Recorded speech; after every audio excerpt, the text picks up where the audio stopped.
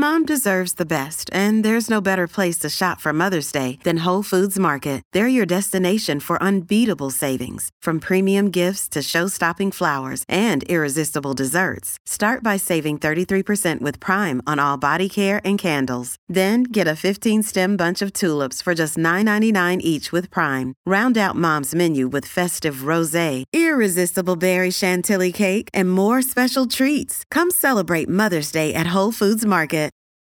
Hi there, and welcome to the How to Be a Better Person podcast. I'm Kate. Since the pandemic is as bad or even worse than it's ever been, I'm replaying 10 of my favorite episodes from the Calm the F Down series that I ran in early April during the first COVID wave. Each day from now until December 11th, I'll share one simple thing you can do to lower your stress levels and deal with the uncertainty with grace. I'll be back with new episodes on December 14th to help us process this cuckoo bananas year and start 2021 off with clear eyes and full hearts, as Coach from Friday Night Lights would say. In the meantime, I hope you'll enjoy this chance to catch up on episodes you may have missed.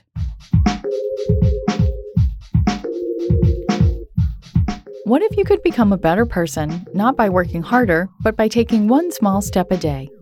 And not because you're a bad person now, but because there's something inside you that's ready for more.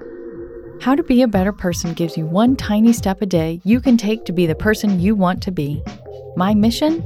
To help you live your best life. Hello, and welcome to day 2 of the Calm the F Down 21-Day Challenge, designed to help us all deal with the stress of this global pandemic without being either out of touch or an a-hole.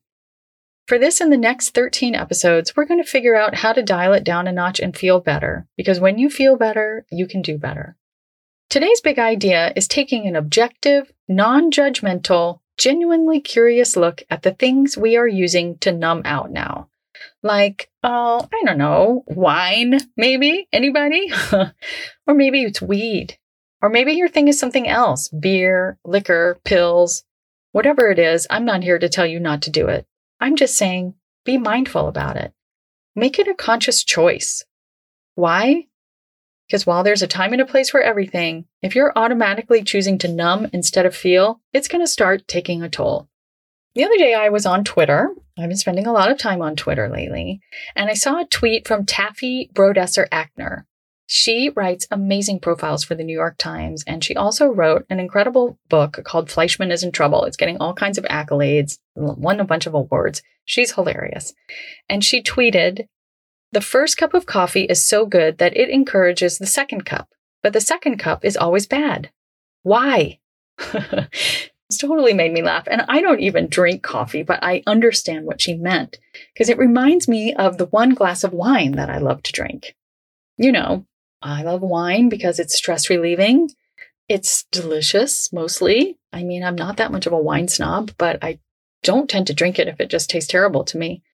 It's like a communal thing. You know, you're sitting down with somebody. Maybe you're sitting down with friends. Back in our old lives, we used to have Friday night pizza night, and that was oftentimes the first glass of wine I'd had in several days.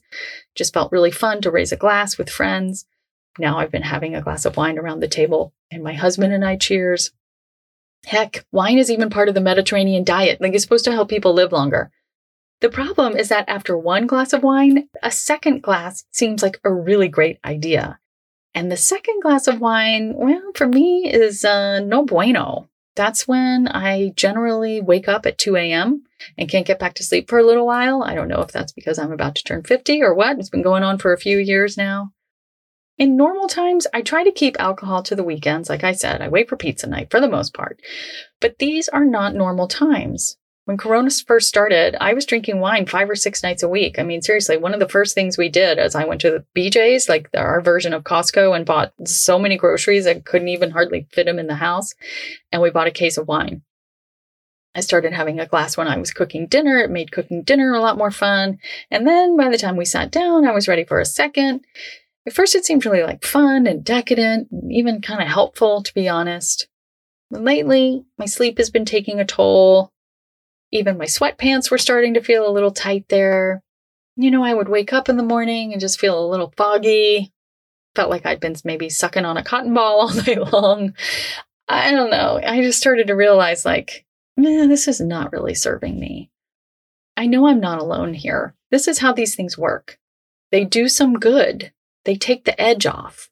They help you relax. They make you a little loose. Maybe you feel a little warm in your chest. Nothing wrong with any of that.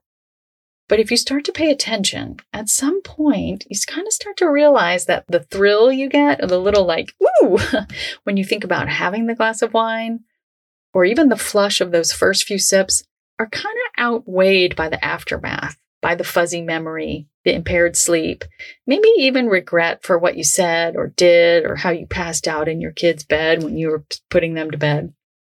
Also, wine or weed or whatever you use to numb out and loosen up aren't the only ways to get these feelings.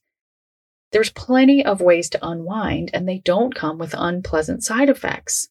There's things like touching, laughing, doing breathing exercises, stretching, meditating.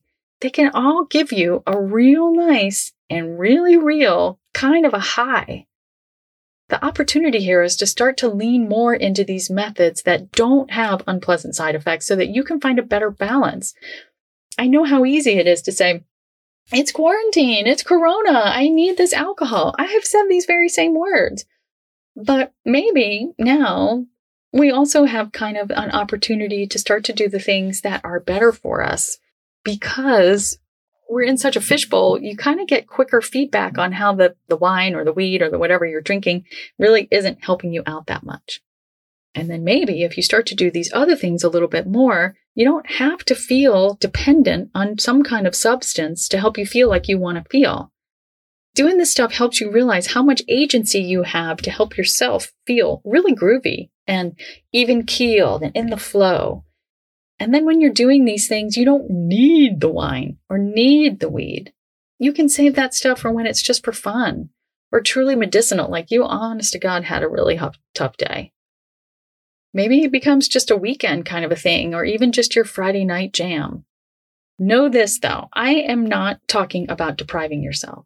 I am talking about making it so you only ever have the cup of coffee or the equivalent of the cup of coffee, wine, beer, liquor, whatever, that is perfect and delicious and makes you feel great. And you spare yourself the disappointment of the second cup of coffee, which doesn't taste so great, which leaves you having like you have a bitter taste in your mouth. Wouldn't that be nice? So here's your tiny assignment. There's 2 pieces to this. For the next few days, write down everything you do or take or drink to numb out. You can't change a habit you don't know you have, right? So is it 4 times a week or 5 or 6 or 7? When you have it, how much do you have? Just write this down somewhere. This is not like, you don't need to delve into your feelings about what you were feeling when you did it. I just want some like stats. Maybe you can write it on your contact log that we're supposed to be keeping. You know, the journal of all the people you come into contact with that many governors are asking us to keep. You just want to see. And then, so that perhaps you can reduce that subconscious need for the wine or the weed or the whatever, let your breath come to your rescue. Try this simple breathing exercise before you pour yourself a glass. So as you inhale, you imagine calm pervading every cell of your body, carried in by your breath. And as you exhale, you visualize every little piece of angst you've got being drawn out of your body where it can evaporate into the air. Repeat this as many times as you like, but I want you to know that even if you just do this one time with an intention, you can create a noticeable change in your just overall well-being. And then whatever your thing is can become more of a break glass in case of emergency moment. I hope that this exercise and that taking a look at what you're using to numb yourself out and how often you're doing it and how much of it you're having will help you find a level that's right for you. Thanks for listening to How to Be a Better Person. Our theme song is Left for Deadish by Junior85. The podcast is mixed by Sound Advice Strategies. If you liked what you heard in this episode, share it with someone you think would like it too. Your voice matters. Also, How to Be a Better Person has an official newsletter that sends the past 7 episodes, a sneak peek of the week ahead, and one well-chosen meme to your inbox every Saturday morning. Sign up at beabetterpersonpodcast.com and click on Get Podcast News. I also love to hear from listeners. I mean, I love it. Send me an email by clicking on the Contact Kate button at beabetterpersonpodcast.com. Tweet me at Kate Han, Katehan, or find me on Instagram at Kate Hanley Author. I look forward to connecting with you.